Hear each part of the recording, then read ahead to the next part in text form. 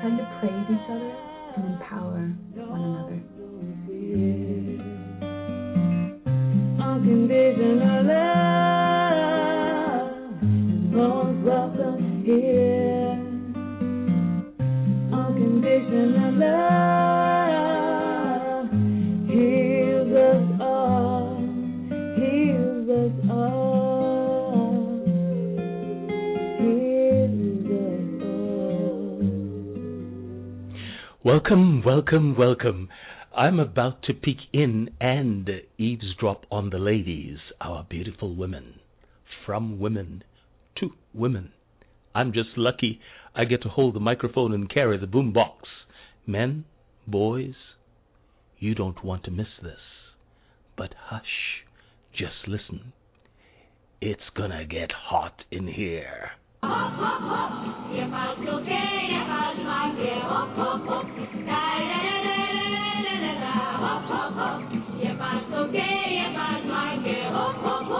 Then they talk about this thing in the head. What's this they call it? Intellect. That's it, honey.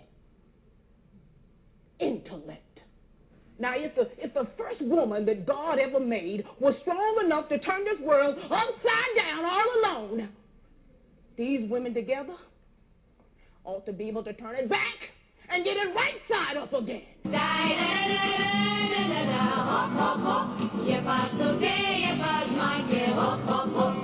Turn on the fans. My name is Neville DeAngelou. You are on the journey. Along the journey, we stop at intriguing places and meet fascinating people with novel solutions to some of life's tricky questions. And we play a few games and track the remarkable characters of 3 classic books: A Soundbite Life, Flight of the Fused Monkeys, and ILICET, A Time to Begin Again, all of which can be found on Amazon and Barnes & Noble.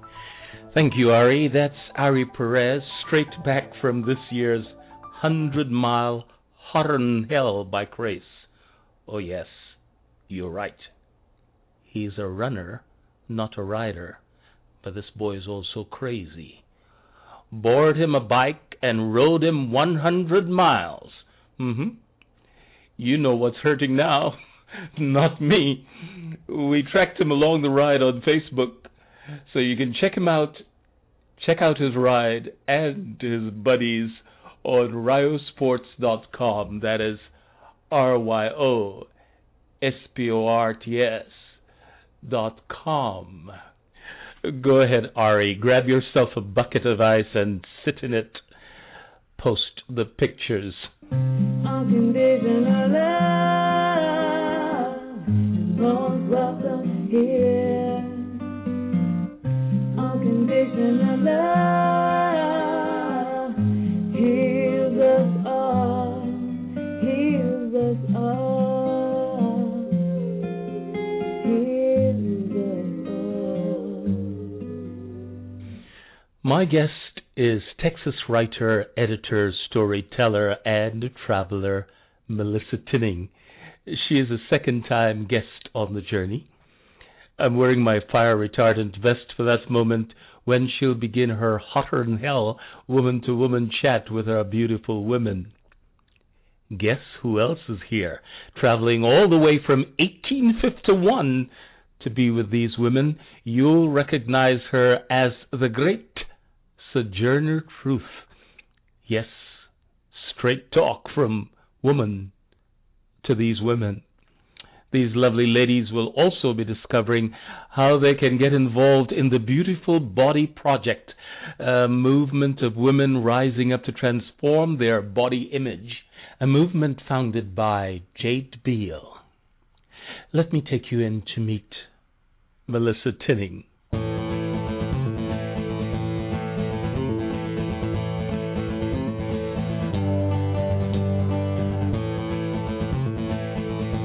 Well, I have with me once again Melisa Tinning. Melisa, thanks for joining us.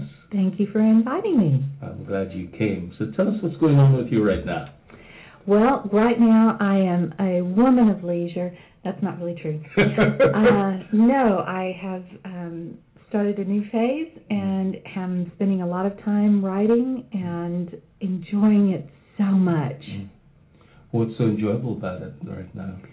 Well, I have the opportunity to really devote blocks of time to my writing, as opposed to having to do catch as catch can, right. you know, catch an hour here, catch an hour there, or something.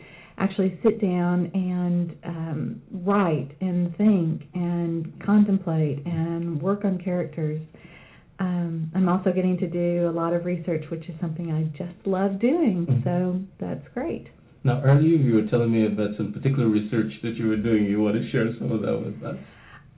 Sure. I was researching a particular era, and you and I discussed how to pronounce it. I think that it's fin de siècle, a French term, end of the century, excuse me. And it's just such a fascinating time. You're looking at, throughout Europe, you're looking at the artists, you're looking at the writers, you're looking at the politicians, you're looking at a surgence for women. You are just, it's a fascinating time. And some of the reason it's fascinating is that some of the complaints about the people of the time are the exact same complaints that we have about people right now. So there's nothing new under the world, I guess. But what drew you to that particular period of that era? It was Europe at the turn of the century, and I can't actually tell you why it was appealing to me, other than it just caught my attention. But there were some wonderful things. There were some wonderful women who were really stretching themselves at the time. And, of course, it was such a patriarchal society then that mirrored even in our own society at the same time. But you saw these women stretching themselves. You saw artists, actresses, people being able to put their voice, Sarah Bernhardt, being able to put their voices forward for women. You saw women taking roles. We talked about the newspaper Le Fond, and their coverage of the Dreyfus Affair was as poignant and striking as any man's could have been. And no one expected that. So, I mean, it's wonderful to read about these strong characters to me. It was wonderful. Now, how do you, do you think in our time we have stronger women? How do you compare what women are like today to that? That was a wonderful segue. Thank you so very much. Because I do want to talk a little bit about the women today, about women today. I'm a little mad at women today. Tell me why. Well, because we are allowing, I'm not directing this at you, but we are allowing men to dictate things to us that we shouldn't be. And it's really frustrating to me when we only have two political sides, basically. That's frustrating all on its own, and that could be a whole other discussion. But when the women on the left should never allow men to call Sarah Palin Caribou Barbie. And by the same token, the women on the right should never think it's acceptable to call Wendy Davis Abortion Barbie. All of that is a man's attempt to denigrate the woman for the fact of being a woman. And we need to stop allowing that. Women need to stop allowing that. We need to stop allowing men to do that, and we need to stop participating in that. It's fine to disagree with someone ideologically. It's fine to disagree with someone anyway. But to do so, to denigrate them simply for the fact of their gender is not fine, and it's not acceptable. And women need to stop doing it. And it frustrates me that they do. Now, how can they move from allowing that to happen now to a place where it's gone, it's removed? How do you see that process happening? That's I don't know. Because from my perspective, I think that it has to start with everyday women. It has to start with us. But by the same token, when you have the leaders of now saying that Laura Bush shouldn't get a Woman of the Year award because she's not helping the right women. If there's a woman who needs help, she's the right woman. Right, I mean, period. right, And right. so it has to occur on all levels. You know, I really applaud Mike Rollins for the stance that he took against domestic violence, not only here in Dallas but at the UN and all that. And I wish that we had, I wish that there was someone who could step forward just on a local basis and say, in the same way, and say, we have to stop this woman-on-woman violence. I mean, I don't mean physical, but Right. you know, so be supportive. If we allow men to dictate those kinds of terms, then it's always going to be those kinds of terms. Now, do you think that there are some women or any large group of women that buy into the arguments that the men make, or do you think it's just men that are doing it and women feel... Tell me what you mean by buy into the argument. Well, let me, I have never quite understood why women generally, I don't want to generalize, these are broad brushes, of course, Sure. yeah. Us boys or us men would be likened to women if people wanted to show that we are weak or we are improper or we're incompetent. And I've always asked myself, especially if a woman does that, is that woman then conceding that she is weak or incompetent? And so that has been always my concern as a man, wondering if there's any woman who will stand back and argue that, a man being like that, whatever trait that they see, if they're buying into it. So my question to you comes from that. Well, no, I think that's a very valid point, and I think that women do allow that, and you see it at all ages. Yeah. And you may see someone who allows a woman who allows her daughter to dress in a certain way. As a very young girl, but then something might happen and you blame the daughter for that. It's not just a double standard; it's a triple and quadruple and whatever additional standards it is. So absolutely, I think that women do. I think that there are some women who view it as the weaker sex, and I think that's such a misnomer all on its own. Women have very specific strengths. Men have very specific strengths. They don't have to butt heads on those strengths. Right. They can accomplish so much more in tandem than as separate camps, I guess. So yeah, I do think that there are women who buy into it, but I don't think that women have to propagate it. I really don't. And when you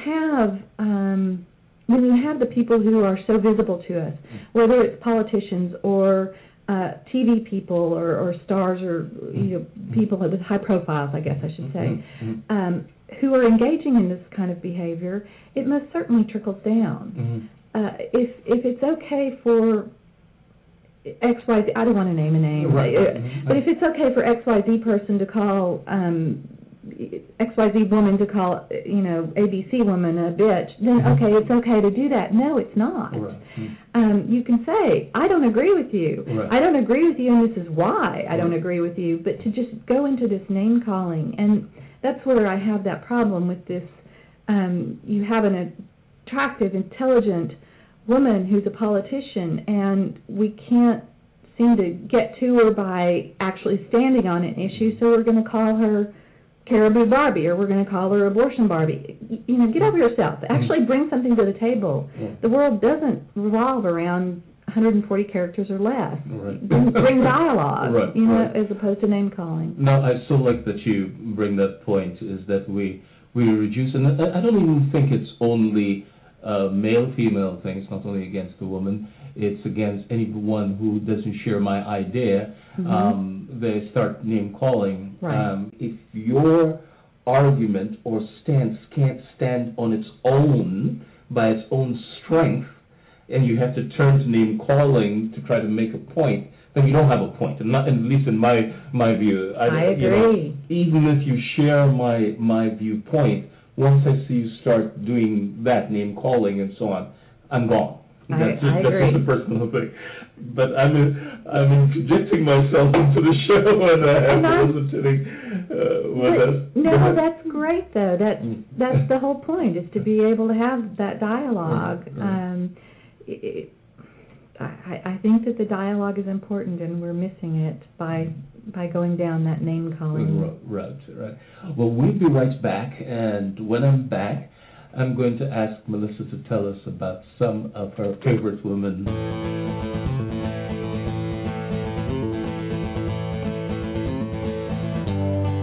For those of you listening to us from outside of the Dallas area, you did hear Melisa Tinning mention the name Mike Rawlings.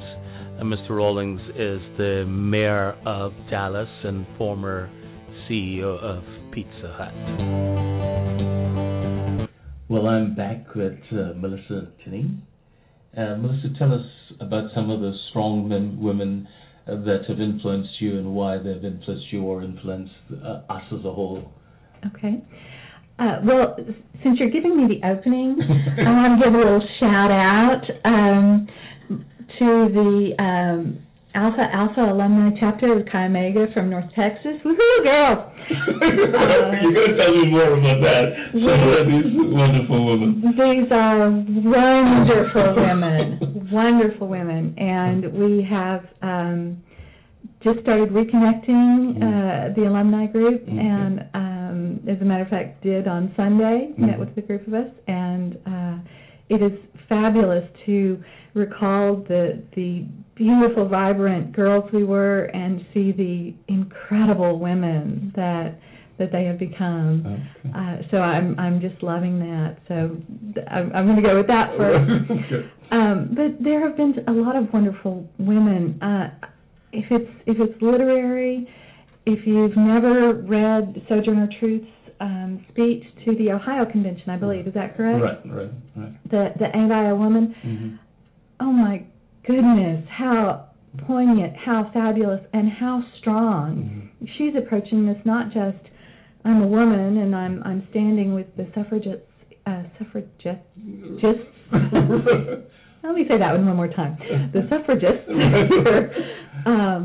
But she's standing on the backs of the women who brought her to that place, and taking strength from a lifetime of slavery and loss, and saying, it's just such an incredible speech, and I recommend anyone read this.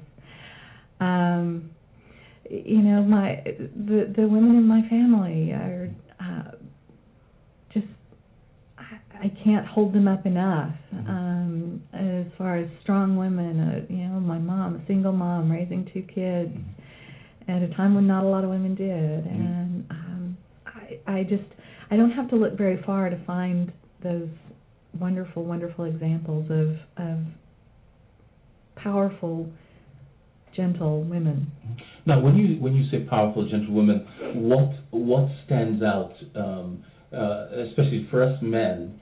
How do we see a powerful, gentle woman? What does she look like or feel like? Or go ahead. That's a great question, and I guess I think that using the term powerful is probably scary to some men. If you're talking about a powerful woman, I think that can incite some fear. And I don't mean it in the Superman kind of powerful way. I mean in power of ethics and power of moral and power of character and the strength to face adversity. Well, children, there's so much racket, there must be something out of kilter. I think that twixt the Negroes of the South and the women of the North all talking about rights, These white men gonna be in effect pretty soon. But what's all this here talking about? That man over there says that women need to be helped into carriages and lifted over ditches and to have the best place everywhere. Nobody ever helped me in the carriages or over mud puddles or give me any best place. Ain't I a woman? Mm-hmm. Look at me. Look at my arms. I have plowed and planted and gathered in the barns, and no man can head me. And ain't I a woman? I could work as much and eat as much as a man when I could get it, and bear the lash as well. And ain't I a woman?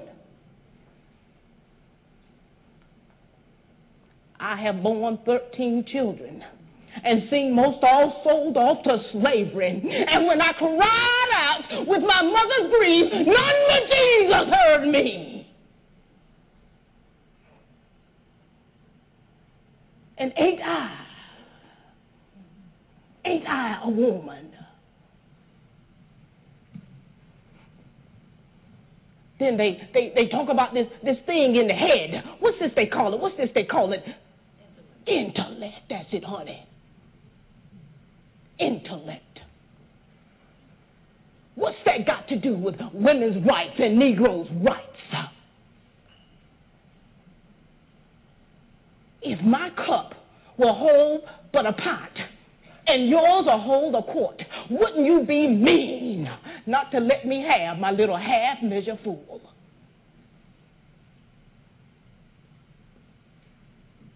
And then that man back there in the black, says that women can't have as much rights as men because Christ wasn't a woman. Where did your Christ come from? Where did your Christ come from? From God and a woman.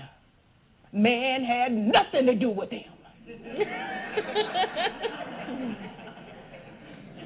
Now, if the first woman that God ever made was strong enough to turn this world upside down all alone, these women together ought to be able to turn it back and get it right side up again. And now, they's asking to do it. And you men better let them. Obliged to you. Thank you for letting me speak to you this morning. Now old Sojourner ain't got nothing more to say.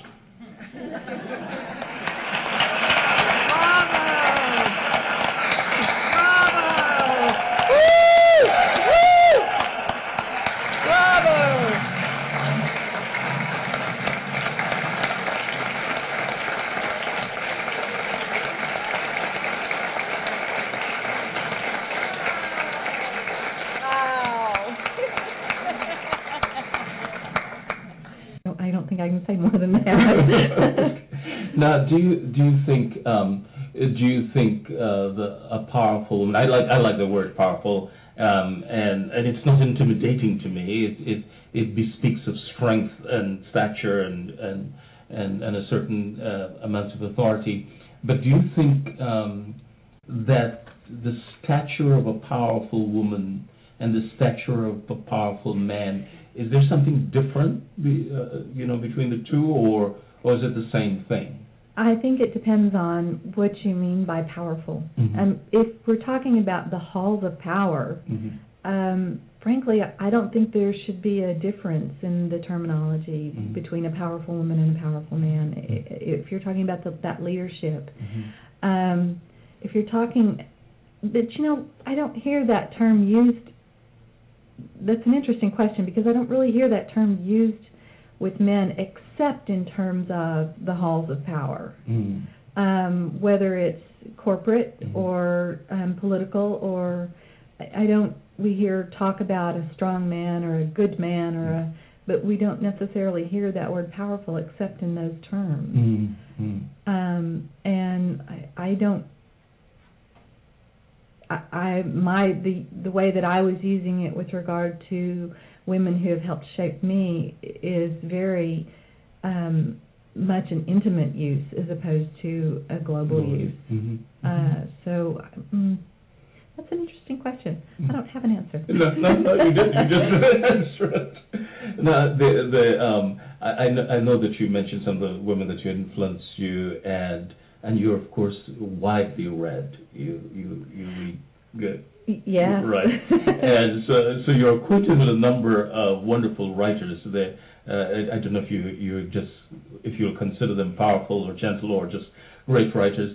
I'd be glad if you could tell us about some of the ones that you love reading. And I'm probably gonna hit the wrong button here, but I love reading some of the older. I love the Brontes. I love Jane Austen. I know that's popular right now to love Jane Austen, but they were able to provide you with these fabulous, deep, quirky, imperfect characters, women to look to, and by the same token, not.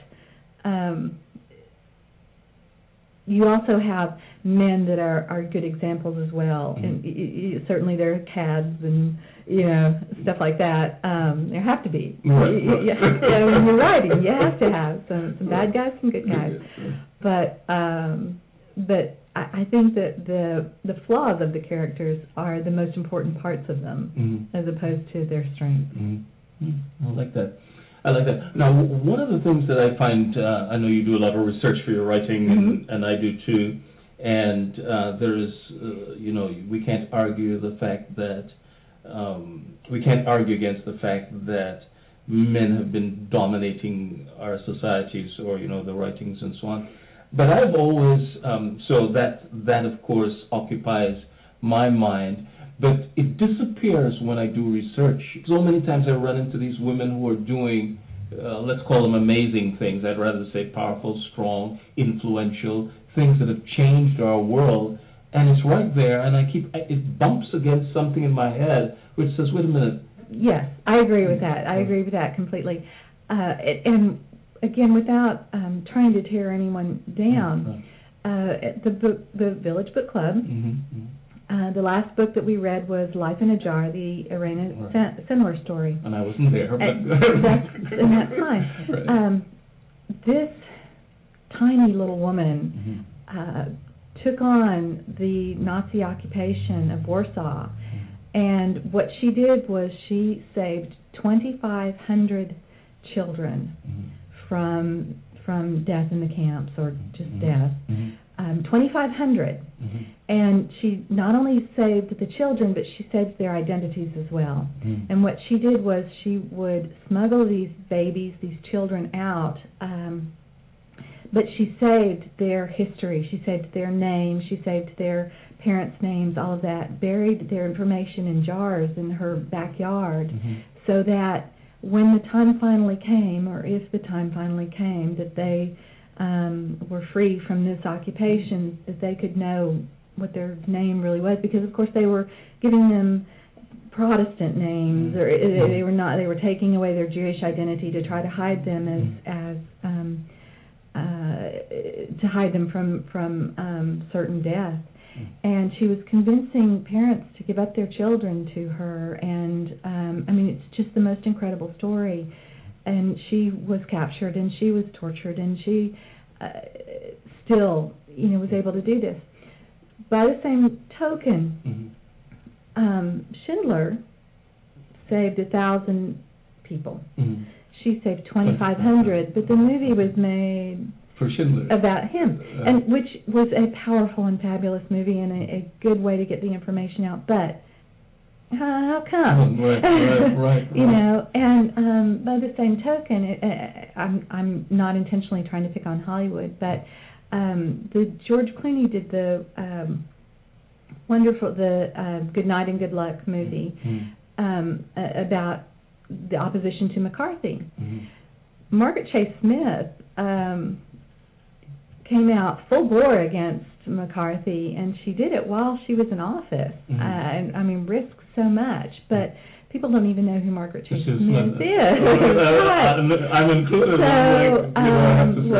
You're gonna have to look up Maggie. Yes, I will. But so the story doesn't seem to be as poignant or as gripping, but it is.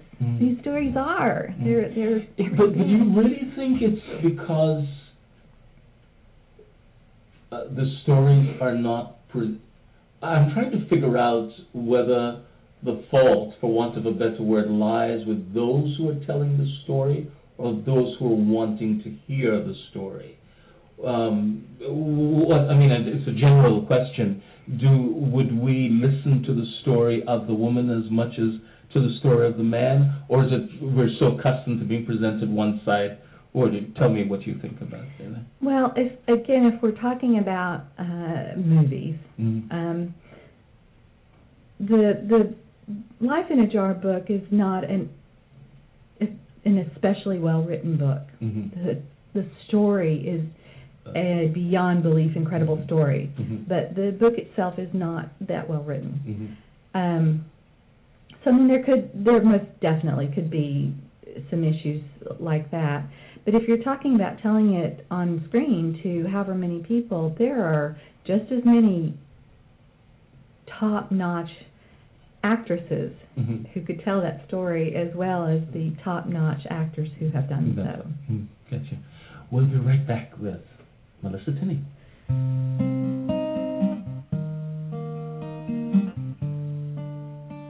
My name is Jade Beall. I'm a photographer, and I'm working on a book called A Beautiful Body.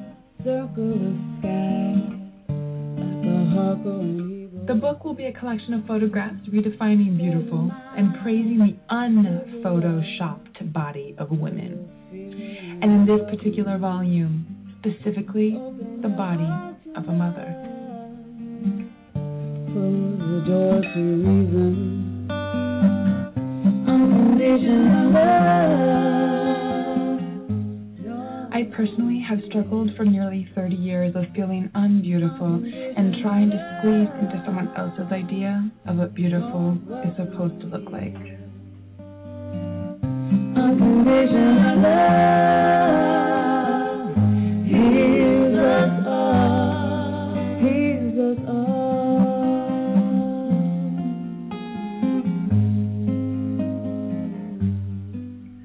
I took these next 3 self-portraits because 95% of women will not see ourselves reflected in mainstream media. I posted the self-portraits on my website, and overnight hundreds of women from around the world emailed me to thank me and ask if I would photograph them just as they were, and that they wanted to share their stories with other women as well. In the summer of 2012, A Beautiful Body book project was born. The project will be a collaboration of my photographs and the women's written stories, narrative, or poems about their personal struggle in finding freedom from feeling too fat, too skinny, too dark-skinned, too pale, too old, too saggy-breasted, too wrinkly, too pimply, too short, or whatever other story inhibits us from completely loving ourselves just as we are.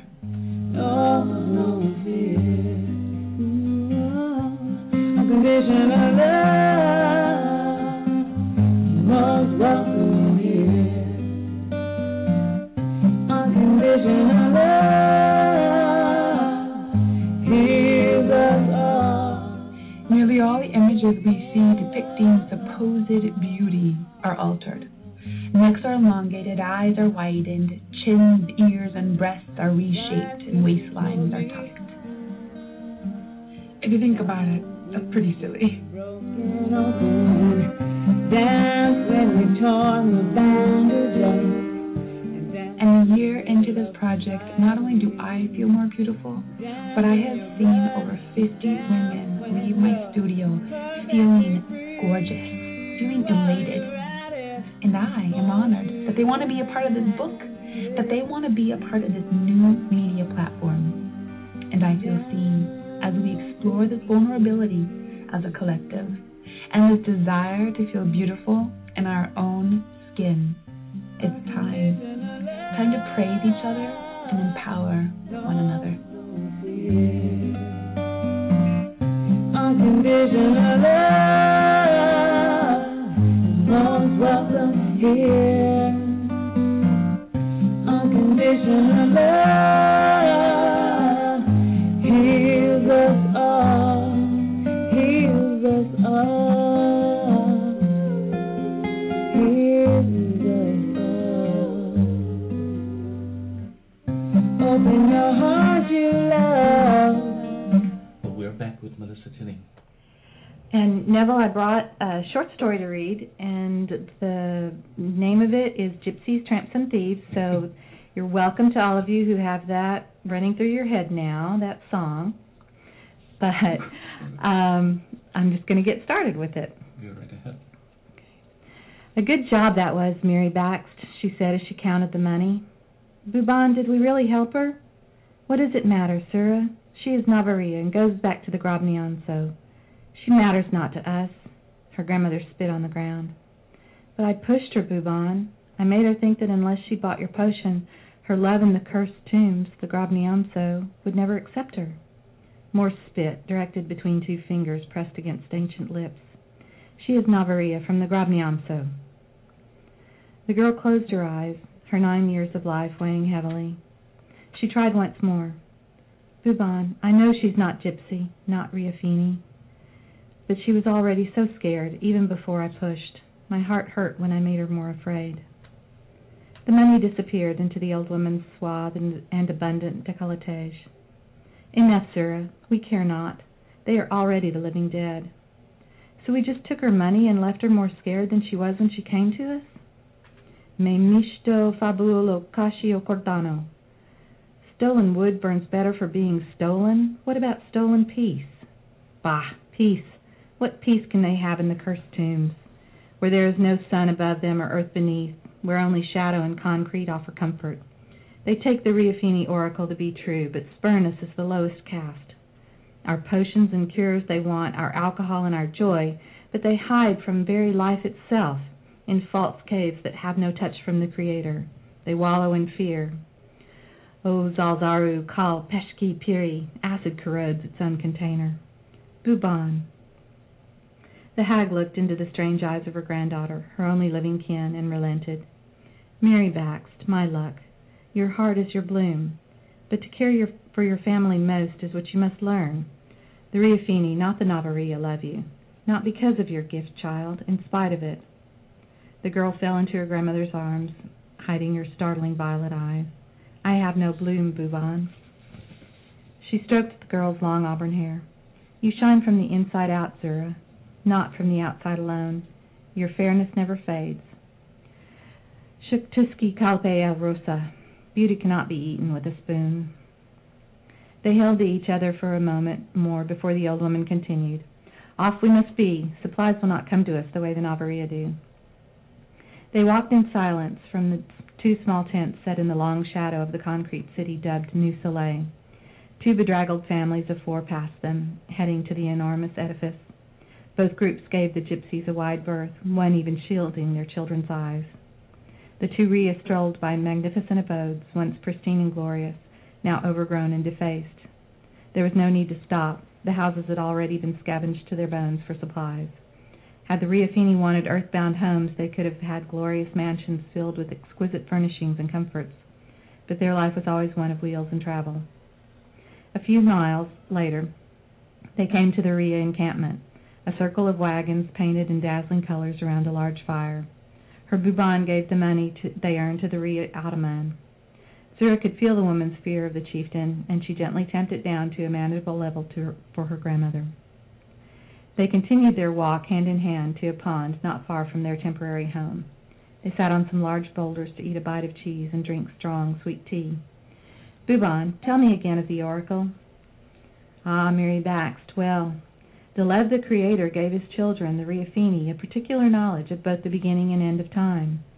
4 Kania birds each took hold of DeLev's many-colored coat and held him aloft so he could see the whole of the universe. He spied the pieces that he would need to create a home for his children, the Ria. The Kanias flew him to the corners of the universe so he could gather soil and water, air and fire. Yet try as he would, he could not form a world. Then Kania Chiez let out an egg, perfectly round and huge. Delev took her growing life and built our world around it. But he told his beloved children that the time would come when Kania Chiez would want her egg back. We will know that time because the skies will darken and Kania Chiez will coat the world with her offage to break it apart and release her egg. But we also have the Delev-given word. E chirkleski ku chil perel duvar peyektan. The droppings of the flying bird never fall twice on the same spot. The girl smiled a child's smile that refreshed her grandmother more than food ever could. I must go further to find plants the Navaria industries have not yet touched and contaminated. The filth they have let into the water is killing all. You will wait for me here. No exploring, she said with a grin. At least, do not go into the water. She shook her finger at her grandchild. Zura spent many hours exploring the area around the pond, thanks to her grandmother's realization that she needed to have some time to be a child. She continued to sit on the stone and watched as her Buban ambled away in search of herbs for her potions. When the old woman was out of sight, she said, "You can come out if you'd like." A Navaria boy of about 15 stepped out from a tight copse of dying trees. Panic projected from him like lightning bolts that pierced her consciousness. She slowly smoothed his concerns. "How did you know I was there? You are very loud. Does the witch know I'm here?" "My grandmother is not a witch, but she does have poor hearing." The apprehension began building up again, and again she stroked it like she would a cat that needed to be calmed. He shook his head as though to clear it, then surprised himself by stepping forward with his hand stretched out. "I'm Augie Amato." Though she could not either incite or allay emotions in others, her own disquietude ran rampant in her. She stared at the proffered hand and took a step back. "My brothers are close by. What are you doing here?" He spoke conspiratorially. "Some men in my department were talking about visiting the gypsies. They spoke about what a wonderful time they had, though they were drinking and I wouldn't do that. But they went on and on about how nice the gypsy women were and how I should visit with them and learn more about the workings of the world." Zura knew well what the Navaria men liked about Ria women. "Your father brought you to meet the Ria?" "Ria? Is that one woman in particular?" "No, my father is dead. My whole family. It's just me. Well, and the people in the physics area at New Soleil. I'm working on quantifying specific particles in hydrogen to help clean up the water supplies that have been polluted by the indumpisters." "Huh?" "I'm a scientist." "And men you quantify with sent you alone to the Ria to have sex? What?" They both rubbed their temples to stymie the matching headaches that were starting. Zura composed herself first. "Let's go again." She emulated him and stepped forward with her hand out. "I'm Zura of the Riafini people." He grinned and took her hand. "Augie, short for Augustus, from New Soleil. Nice to meet you. But that isn't what your grandma called you." "No, she called me Mary Bax. It means my luck. And those men sent you for bad reasons." "Yeah, I get that." "Hey, Mary Zura, I like that story your grandma told. The astro guys in the physics department have kind of a similar one. They say all the junk we've been leaving up in space has created its own funky layer just above the ozone. Because it's bouncing between the ozone and space, the whole layer is becoming corrupted and will start falling back to Earth. But it'll superheat in the atmosphere and fall as molten metal. What will happen? Anybody caught outside the cities that have been fortified against it will be cooked. But they say it's going to be a long time before that happens. And they're even better than the weather people about getting their predictions right." He shrugged. "We have put lots of junk up there in space, but the science doesn't really work that way. I think they're just trying to get people into the cities." She probed him for fear under his words and felt none. He shook his head again. "Would you like to explore with me?" "Yeah, this place is incredible." They started toward the pond. "Buban says it used to be, but you can't drink this water or use any of the plants. It's all been poisoned by the Navaria." "I've never seen trees this tall. Do you climb them? What's a Navaria? Is it always so hot? What's a Buban? Are there frogs? Frogs? What's wrong with your eyes? Te nakuchos, perdal choshalin. You were trying to jump over your own shadow. Have you never been outside?" "My parents took me to New Soleil when I was a baby. That's where they figured out I understood physics and math even though I was a kid. I've been working in the labs with adults ever since my parents were killed in an elevator accident." "No other children work with you?" "Not in the labs. They say I have a special gift." She stopped abruptly. "What did you say?" I'm not bragging. That's just what the leaders have told me." That's what Bouban tells me. Okay, I still don't know what a Bouban is. What special gift do you have? She considered the boy for a moment, marveling at his naivete and enthusiasm, and made a decision. Please don't run when I ask you this question. How would you feel if I told you my brothers were coming back any minute and they hate your people? His feet shifted and he looked around nervously. Is that true? She reached out to his anxiety and brushed across it in light strokes. He shook his head as though trying to clear it. Are you afraid? No. She pulled back slowly. That is my gift. His concern began building again. Your brothers? I have no kin but my Bouban. You were playing around in my head? I felt a fuzzy warmth and confusion, like when you're dreaming that you're trying to wake up and can't, and it's all in the dream. You're in my head? No, I'm just able to see your emotions, and I can calm them or make them really bad. No one has ever realized I was doing it before, though. Don't do it again. Not without you knowing. They stood together in silence for a solid minute. What's a Bouban? Zura let out the breath she had been holding and beamed at her new friend. Bouban is my grandmother. You are Navaria. It means not redefining. Yes, I've climbed trees, but these are dying and dry now and dangerous. It is hot this time of year, but the temperature changes with the seasons. If you do find a frog, stay away from it. They've been poisoned too, along with the fish, and many have been born with deformities, like me and my eyes. Your eyes aren't deformed, Mary Sura. They're unique, beautiful. What's it like in the Grob Niamso, New Soleil? Crowded, dark, small, stuffy in the living apartments. There are only certain people you can talk to, which is weird, because we came from the labor group, but now the only people I see are from the higher castes. The temperature is always the same. The labs are very bright and big, though. That's why I stay there so much. What does Grob Niamso mean? She hesitated for a moment. It means cursed tombs. Yeah, that sounds about right. The sound of a large animal bullying its way through the dying vegetation came from the direction of the Riafini encampment. It was the Ottoman, dragging a Ria girl named Laureate toward the pond. She was not much older than Sura, but had been working as a laundress since she was a small child. Unfortunately for her, she had developed a woman's body early. It is time you earn your way for the Ria girl, the huge chieftain growled. Prepared for this very night you'll be. Laureate's eyes were huge, but the only sound that came from her was a whimper. Her distress and revulsion hit Sura like a tidal wave and knocked her down. Augie reached for her just as the Ottoman noticed the new friends. He dropped his victim and fell into a fighting stance. Navaria, you're dipping your wick where you do not belong. Sura stood, shaking with levels of fear that were surging and twisting around her. Ottoman, the boy is with me. Then you betray all. He circled the children, knees bent, preparing for carnage, focused on Augie, who looked bewildered. Nadaran, Navaria, he whispered cruelly as he leapt toward the boy. Augie jumped as high as he could and grabbed a low-hanging limb, pulling his legs up, but the tree had already succumbed to the blight in the land and was only a husk. The limb cracked just as the Ottoman dove under. Augie fell into the Ria's back while the limb crashed onto the big man's neck, stunning him.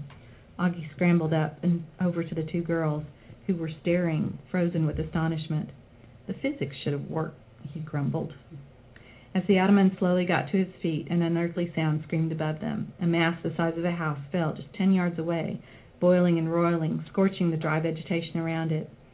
Kania Chiaz, the chieftain yelled. He ran toward the group, his eyes feral. You brought this, Navaria.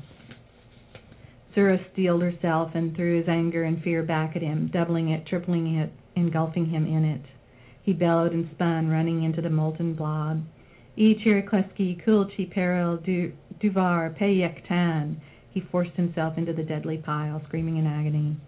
More and more globs of metal were falling around them. It is the prophecy, Laureate yelled.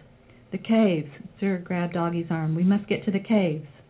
He nodded, pulled Laureate's arm over his shoulder, and stumbled after Sura. She led the way into a deep complex of caverns she had discovered. The few animals, birds, and other things still living joined the humans' migration. As they neared the opening, another pile of detritus fell, coating the cairn that housed the caves, but sliding away from the opening. They watched aghast along with the other creatures seeking safety, but the metal dissipated quickly and slid into the infected pond, leaving only a crust over the underground sanctuary. Sura began laughing hysterically. Augie shook her. Sura, we have to try to get to New Soleil. No, it is the prophecy. E. Chirikweski, Kulchi, Perel, Duvar, Payek Tan. The droppings of the flying bird never fall twice on the same spot. We must get into the caves. Wonderful story. Beautiful language. That's silly. Now, what inspired you to craft this particular story? Well, my writers group was thinking about doing a group writing exercise, and other than that, I have no idea. It just came to me. The odd phrases in there are actually Romani phrases. They are actually Gypsy. Okay. And I read that one about the droppings of the fall the bird dropping. Right. And it just cracked me up so much. Doesn't fall right. It just cracked me up, and I had to write a story around it. I love it. Thank you so much. Well, Melisa's been traveling a lot lately, as usual. Would you like to share with us some of your travels?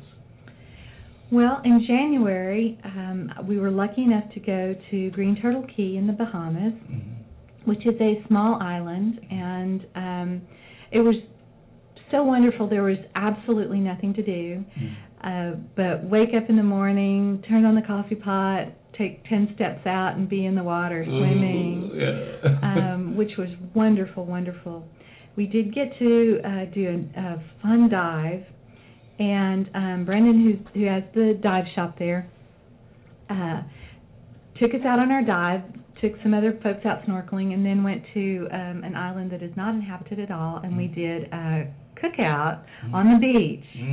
And he made a conch ceviche for us that from conch he had just gone and gotten right there as we were diving, and marinated it, and we had that. It was absolutely wonderful. It was really incredible. But one of the funnest things about that island was we were on the backside, on the lee side, with a little mini marina, natural one. And we snorkeled out. There's kind of a break. We snorkeled out to this teeny tiny little island, and by island I mean maybe 8 feet across and 20 feet long. Right. So teeny tiny little thing. But it was made from, the island itself was created from the bones of the sea, basically. It had this fabulous lunar-like landscape. You had to have your water shoes on because it was very sharp.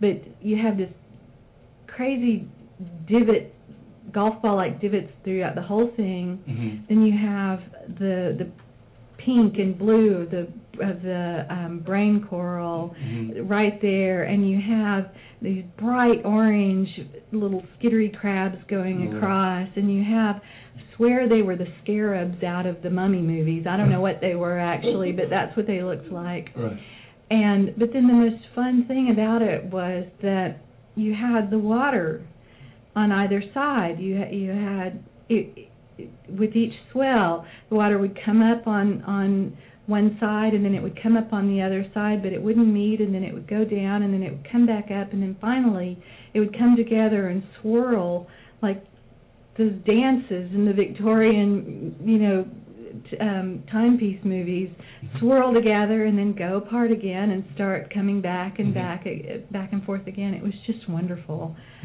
We had so much fun there. And then we also got to go to Cabo San Lucas in May, and we did something that we haven't ever done before there. We did an ATV ride. Right. And Cabo is sea level desert, and so they take you on they take you on this ride from the place down through a dry arroyo until you get to the ocean.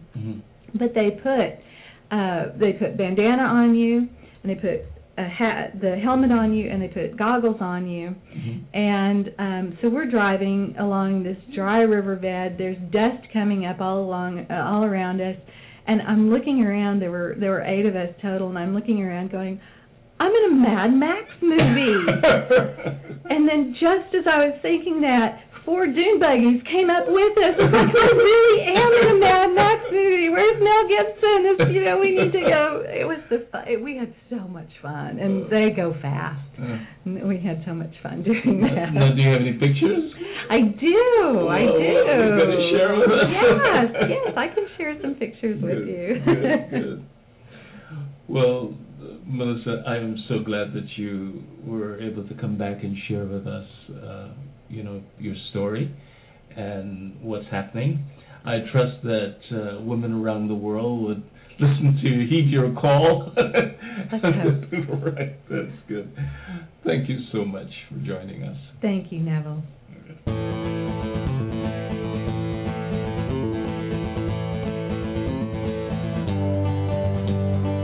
A very special thanks to Sojourner Truth for traveling all the way from 1851 in the beautiful personhood of Pat Theriault to deliver that stunning speech, Ain't I a Woman? We especially look forward to having Pat on the journey soon. For those of you who haven't yet read the inspirational and transformative true story, my tribute to a few of our mighty women, entitled ILICET, I-L-I-C-E-T, ILICET, A Time to Begin Again, I encourage you to grab a copy from Amazon or Barnes & Noble and spread the word. See you next week. If my cup will hold but a pint, and yours will hold a quart, wouldn't you be mean not to let me have my little half measure full?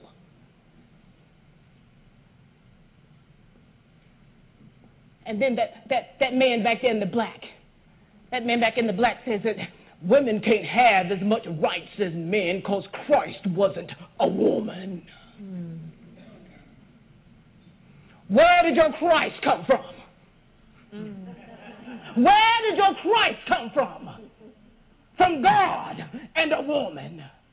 Man had nothing to do with him. Now, if the first woman that God ever made was strong enough to turn this world upside down all alone, these women together ought to be able to turn it back and get it right side up again.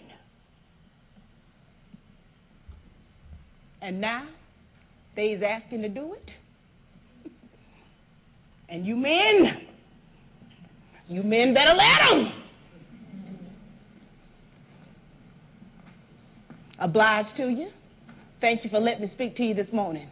Now, old Sojourner ain't got nothing more to say.